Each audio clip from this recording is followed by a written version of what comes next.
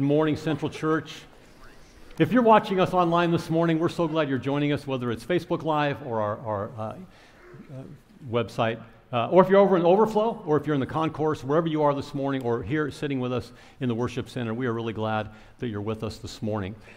Quick announcement. When Tom, just to follow up on his announcement, when he says, hey, we're doing this tomorrow, this wasn't the first time that we announced that. So we've been announcing this for weeks and communicating for weeks, and just that tomorrow's the deadline, so we wanted to make sure you knew that if you were going to switch that over, you could do that today before tomorrow. Second thing is, this is the weekend that we're going to receive a benevolent offering. We do that at the end of our service. No pressure. There'll be a usher at the door with a basket. And if you want to contribute to help financially people in our church and outside of our church that need some help, you can just drop something in there generously, and that would be greatly appreciated. All right. We are continuing a series called Extraordinary. If you haven't been around for a while, it's a study in the Sermon on the Mount, which is Jesus' teaching in Matthew chapters 5, 6, and 7. We've been in the Lord's Prayer in Matthew chapter 6 going through that, and we're going to continue with that this morning. Would you pray with me? Lord, thank you for the sacred words of Scripture. Thank you, Lord, that they are our absolute source of faith, and they are our rule of conduct. And we pray this morning, Lord, that your word would be life to us.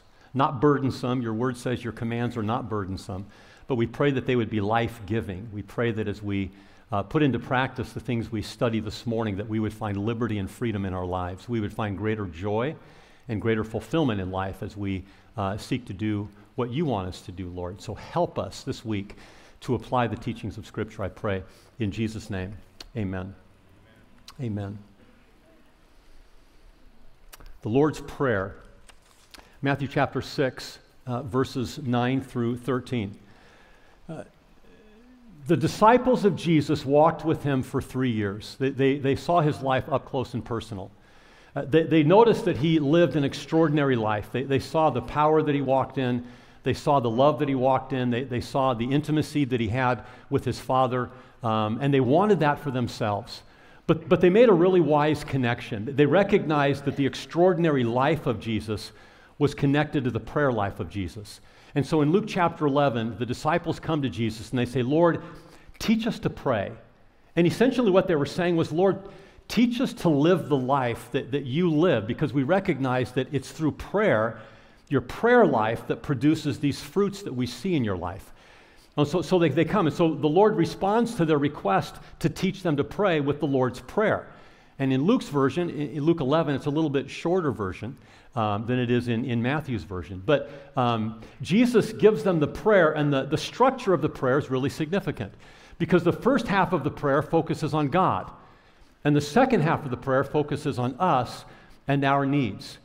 And it's almost like Jesus was saying that when you come to prayer, you need to begin with a revelation of God. You need to begin with who God is, because who you believe God is going to shape your prayer. It's going to determine how you pray, and it's going to determine what you pray. And I shared that, the Lord's Prayer was never meant to just be recited without thinking about it. And a lot of people do that today. They just say it, they know it by memory, but it doesn't mean anything to them.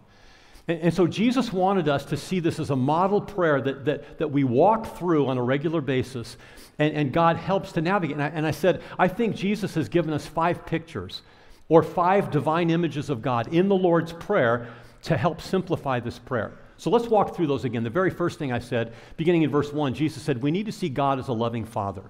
If you didn't see that teaching, go back on our archives on our website. Watch that teaching. It gives a lot of insight about what does it mean to approach God as a loving Father.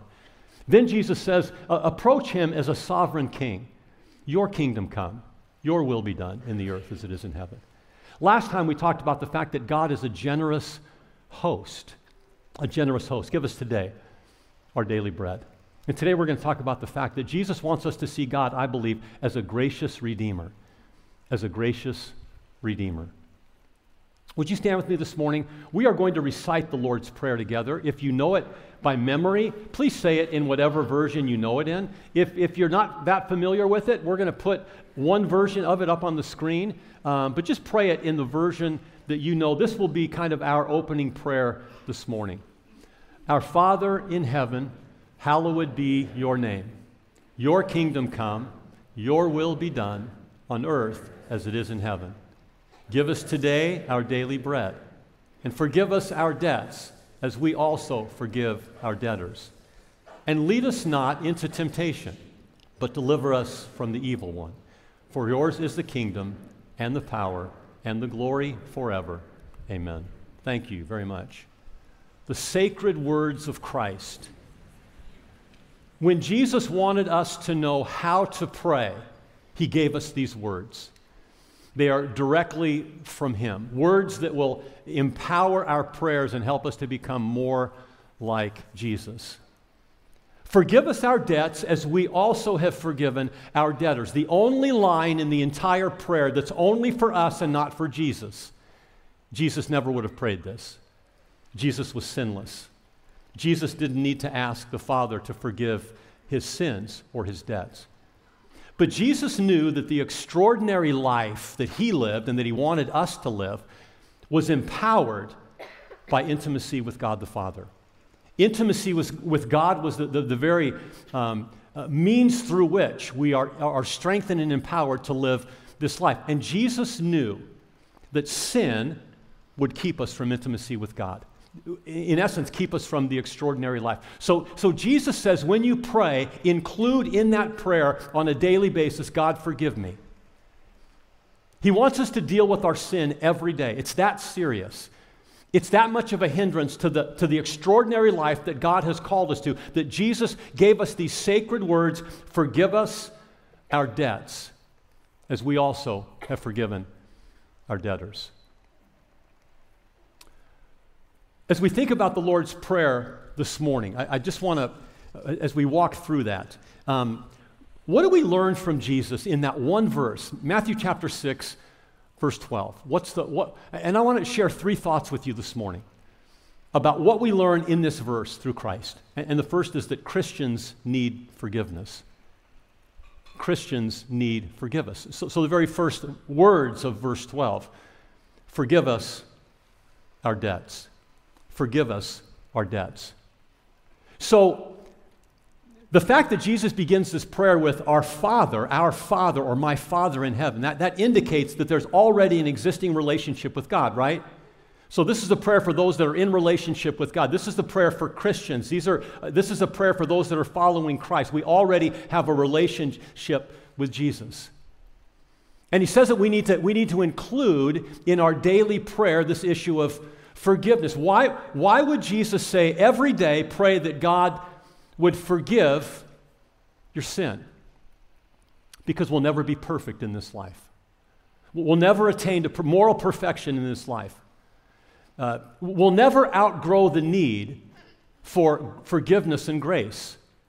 So there's some things in life that no matter how mature we become, we never outgrow the need for those things. Physically, you'll never outgrow the need for food. You'll never outgrow the need for water. You'll never outgrow the need for oxygen. You will die if you don't have those things. So you never get so mature or developed in life that physically you don't need those things. Emotionally, you never outgrow the need for love. You never outgrow the need for friendship. You never outgrow the need for encouragement. We always need those things to constantly help us grow emotionally. And we will never outgrow the need for grace, the need for God's forgiveness in our life spiritually. So John comes along in 1 John. The whole thing we're saying here is Christians need forgiveness.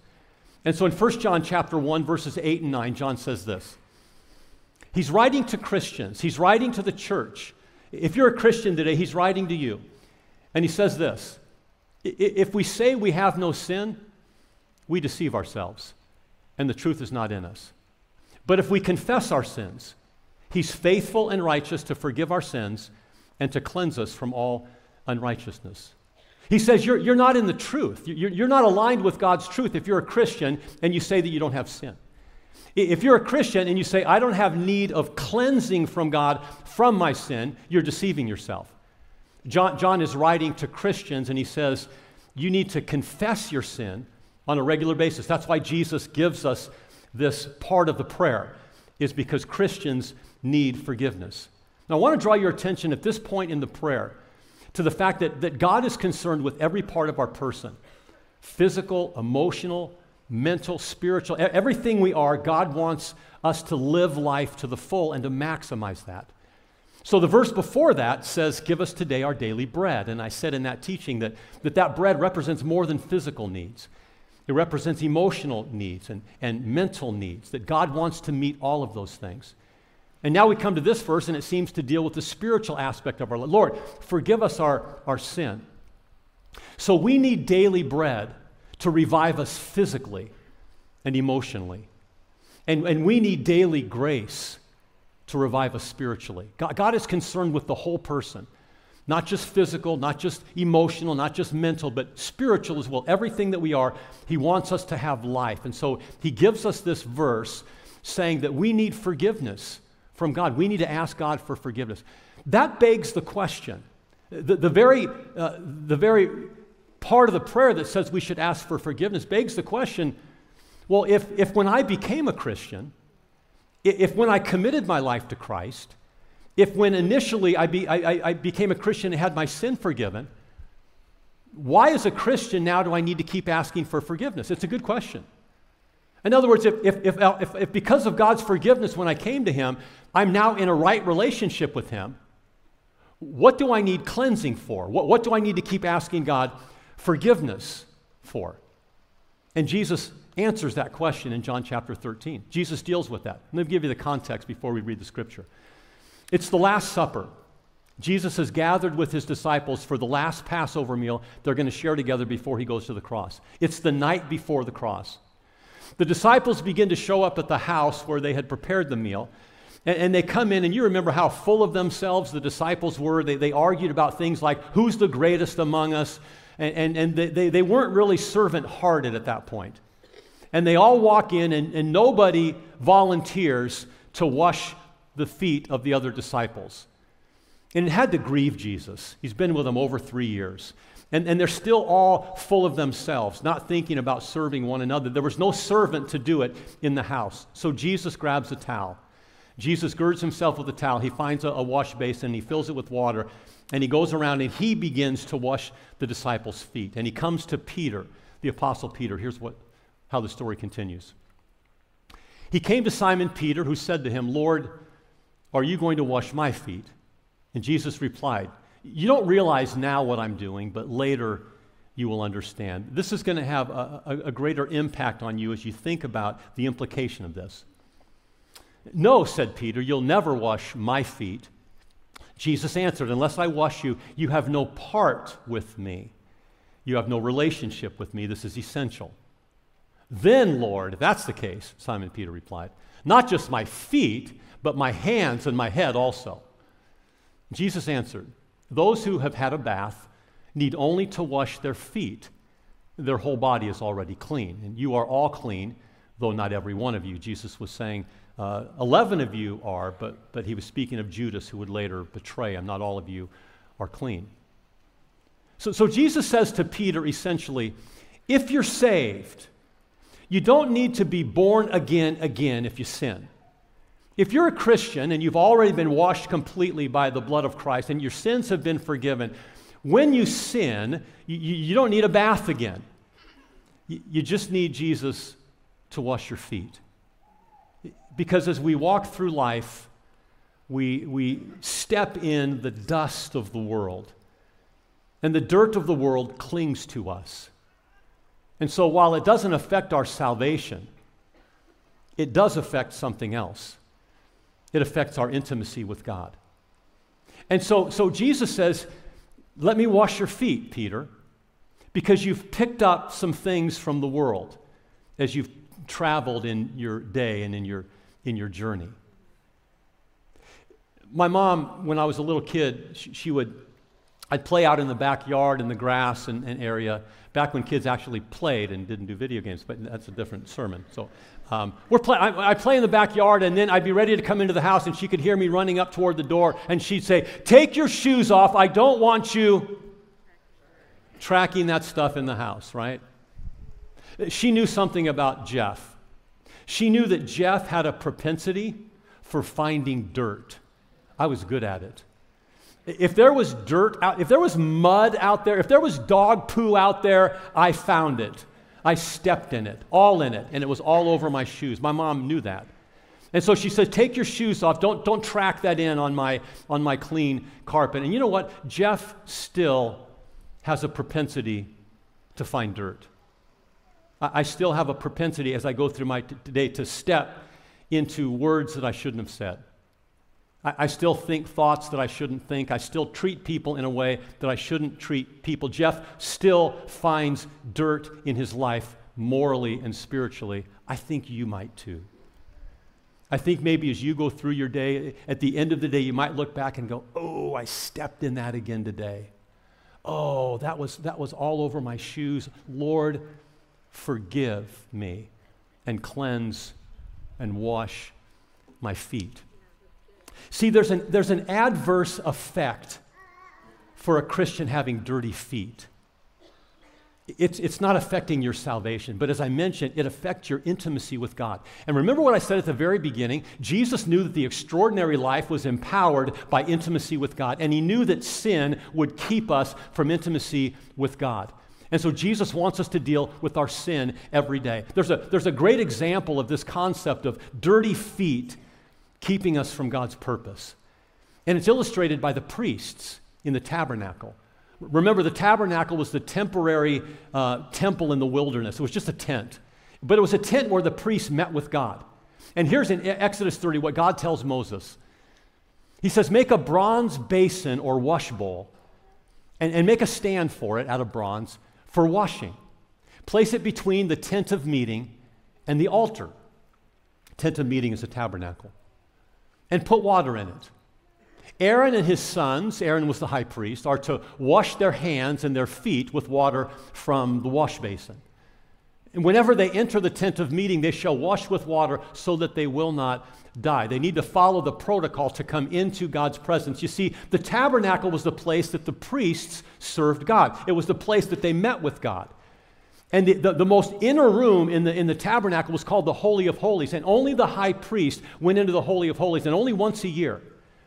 And when they went in there, whether it was Moses or Aaron, whoever was the high priest, it says that at the mercy seat, God spoke to them intimately, face to face, like a man speaks to his friend. That was the place of intimacy. In order for the priest to step into that place of knowing God at a deeper level, walking in greater intimacy with him, hearing his voice, having their heart close to his, required washing before they went in. They had to wash their feet. They had to wash their hands, symbolizing the fact that we don't just come into and begin to act like everything's okay if we've got sin in our lives. See, sin's going to hinder you from hearing God more clearly. It doesn't in my life. Man, if I'm ignoring sin or if I'm walking in sin, I rarely really hear God's voice very clearly. If I want that deeper place of knowing God, I need to come to this place in the prayer and say, Lord, forgive my sin. Forgive my debts. Because all Christians sin, and all Christians need what? Forgiveness. The second thing that Christians need is redemption. Christians need redemption. Before we jump into that, I want to take a minute and pray. I want to pray this prayer together. And I want to ask you, what have you stepped in today that's inappropriate? What have you stepped in this week? This last week that's inappropriate? What's on your feet right now that Jesus needs to cleanse? If you were like Peter, what's the dust and dirt on your feet that Jesus would say, Peter, let me wash that from you so that you can be clean before me. Would you bow your heads? Jesus, we thank you for the wisdom of these words. We thank you that you knew everything about us. And you knew what it was that would help us to live the life you've called us to. And it includes forgiveness. And Lord, we ask that you would forgive us our debts. We confess this morning, Lord, that our feet have stepped in things that are inappropriate. Inappropriate words or inappropriate thoughts or inappropriate actions. And Jesus, we humble ourselves like Peter had to, and we allow you and ask you to wash our feet.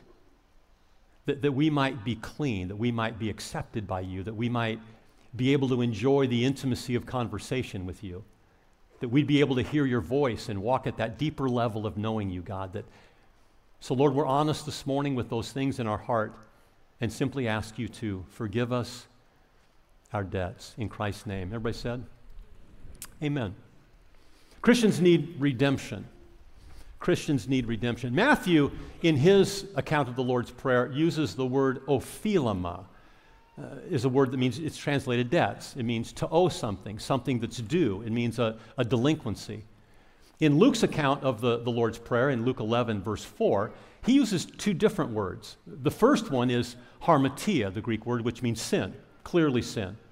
But the second word that he uses is ophilema, same word Matthew uses, that talks about debt or delinquency or owing something.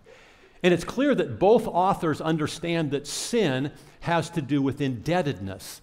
Sin has to do with something that's owed. And Jesus says, ask God to forgive your debt. Ask God to forgive or cancel your debt. Now think about that for a second. Why would Jesus ask us to ask God to forgive the debt? Because we don't have the means of paying the debt. You can never pay off the price for your sin. You owe. There's a delinquency in your life with God because of sin that you can never pay off. And so Jesus says to ask God to cancel the debt, to forgive the debt, to remove the debt. See, some people think that God is a debt consolidator. Do you know what a debt consolidator does? They either work with the loan itself to make it easier to pay, or they refinance it. In some way, they make it easier, but you still have to pay. They just work with you on those payments. But God is not a debt consolidator. God is a debt remover. God is a debt canceller. See, if you believe that God is a debt consolidator, then you're going to continually, even if you feel like I'm working with God to refinance my debt, so I just have to pay a little each month, you're still paying. And Jesus didn't say, ask God to reconsolidate your loan. He didn't say, ask God to refinance your debt. Ask God to forgive it, which is ludicrous. Okay, so I have a car loan, and I have a loan on my townhome. Can you imagine me going to the bank and saying, hey, what would you guys think of canceling my car loan? What would the response be? I'm a nut job, right? Wait. No, you have to pay the debt. We'll work with you. We'll refinance that debt. We'll make it easier for you to pay that debt, but we're not going to cancel that debt. But Jesus says to ask the Father to actually cancel the debt.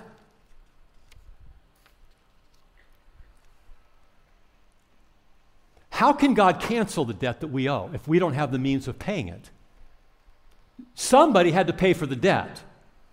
And God cancels. He doesn't refinance. He cancels our debt on the basis of what Jesus Christ did on the cross. Come on, somebody. Someone else had to pay the debt because you and I couldn't pay it. The loan would only be canceled if there was a redemption price that was paid. Let's look in 1 Peter chapter 1.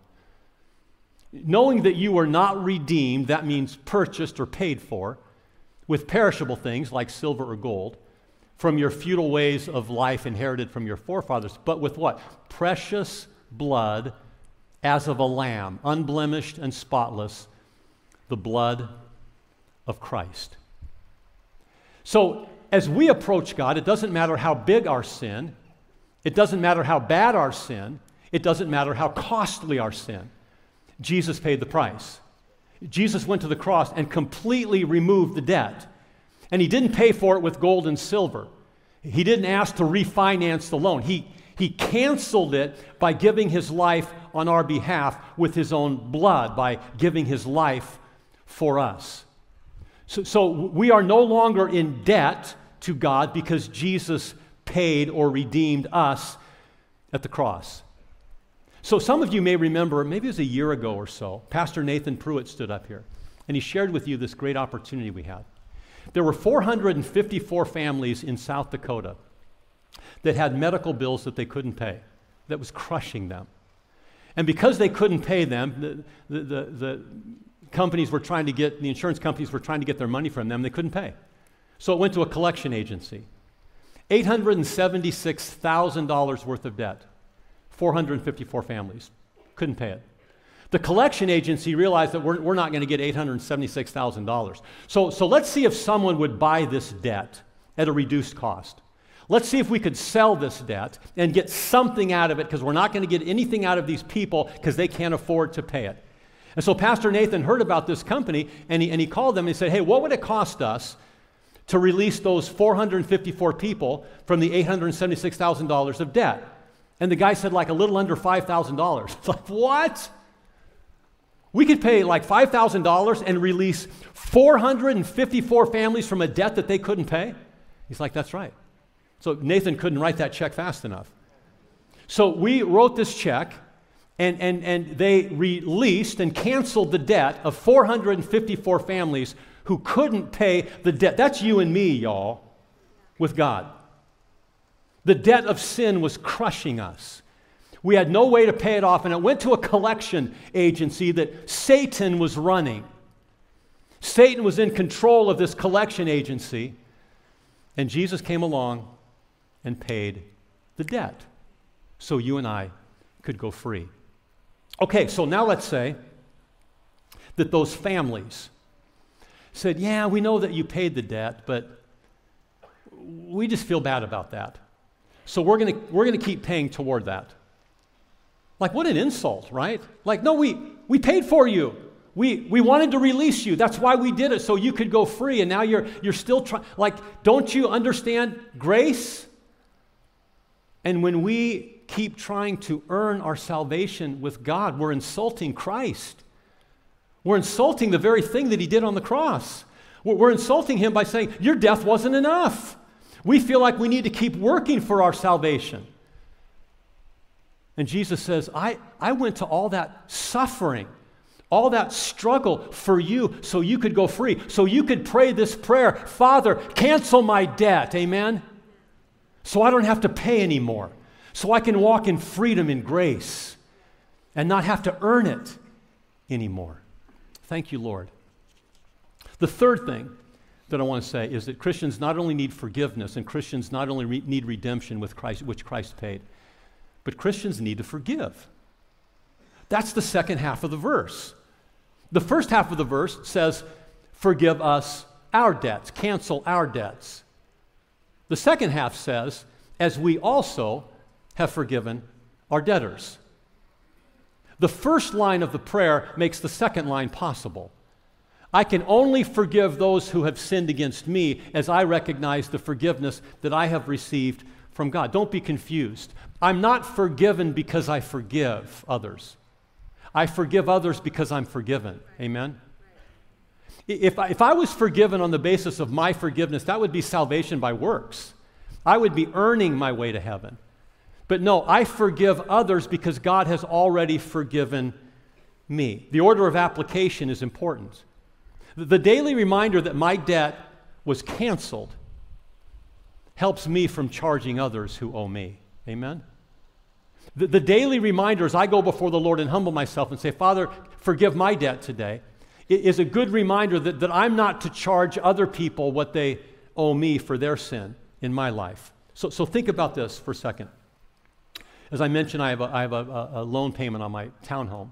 So what if someone came to Charlene and I said, dude, you guys are really old now, and you're near retirement, and we would love for you to have a retirement without a mortgage payment. Like, just think if you could have that extra money to spend on other things in life. And we'd say, that's what I'm talking about. If anybody wants to do that here, you're free to go ahead and pay off our mortgage if you'd like to. And so we say, that's great. So they do. They pay off our mortgage. And then we come across a person in life that made some mistakes and they don't have a place to stay. And they say, could we stay with you? I said, oh, yeah. But it'll cost you $1,000 a month. They're like, wait, you don't owe on that house. Oh, I know, but we're still going to charge you. That's what happens when your sin is forgiven, but you refuse to forgive others. God paid your house off. You don't know anything on that. Like, what an incredible blessing. And then you're going to charge people to stay with you? Like, that's so backwards. That's why Jesus says when you pray, recognize how you've been forgiven and then reciprocate that in the lives of other people. Because when you do that, the people in your relational world, the people in your oikos, they see what God is like. When you communicate to them that God has forgiven me, who am I to withhold forgiveness from you? As God's forgiven me, I forgive you. They see what God's like. You've just witnessed to them about who Christ is. Jesus paid the price for me freely. I freely received grace and eternal life. I'm going to let you go. And I'm not going to charge you anymore. And I'm not going to punish you anymore. Why is it so easy for us to receive grace from God but not give it to others? Maybe it's because we quickly forget our sin, but we don't forget other people's sin. I do that. Like, what I'm really good at? I'm really good at sinning. Well, I am really good at sinning, but I'm really good at sinning and then asking God for forgiveness and then forgetting about it and moving on. I forget that God really was gracious in forgiving me of that sin. But if someone sins against me, I don't forget that fast. I remember that one. And I can tend to hold on to that. And I can tend to not want to forgive them because I forget what God did in my life. Or maybe I think that my sin is less significant than their sin. What I did didn't really affect God that much, but what they did really affected me, and so I'm not going to let that go and forgive them. God wanted the people of Israel to understand this principle. And so he set up this principle in the Old Testament that would help them to remember that as they've been forgiven by God, as their debts have been canceled by God, they were to cancel the debts of others. Here it is in Deuteronomy chapter 15. God said, at the end of every 7 years, you must cancel your debts. This is how it is to be done. Every creditor or lender shall cancel any loan they have made to a fellow Israelite. They shall not require payment from anyone among their own people, because the Lord's time for canceling debts has been proclaimed. Every 7 years, if someone took out a loan from you, you canceled it, no matter where they were in paying it back. Now, Israel was a culture that was dependent on loans. They were agricultural. They often needed to take out loans to get money just to buy seed to plant in their field. And then when they'd get their crops, when the harvest would come in, they would, from the money that they got from selling the crops, they would pay the loan back. They understood these loans. That's why at another point in the scripture, God said, if you're near the end of the 7 years, don't harden your heart and not loan to people. Because it's like, wait, there's only 6 months left in this thing, and if I loan them this much money, they're going to be free from that in 6 months. God says, don't harden your heart.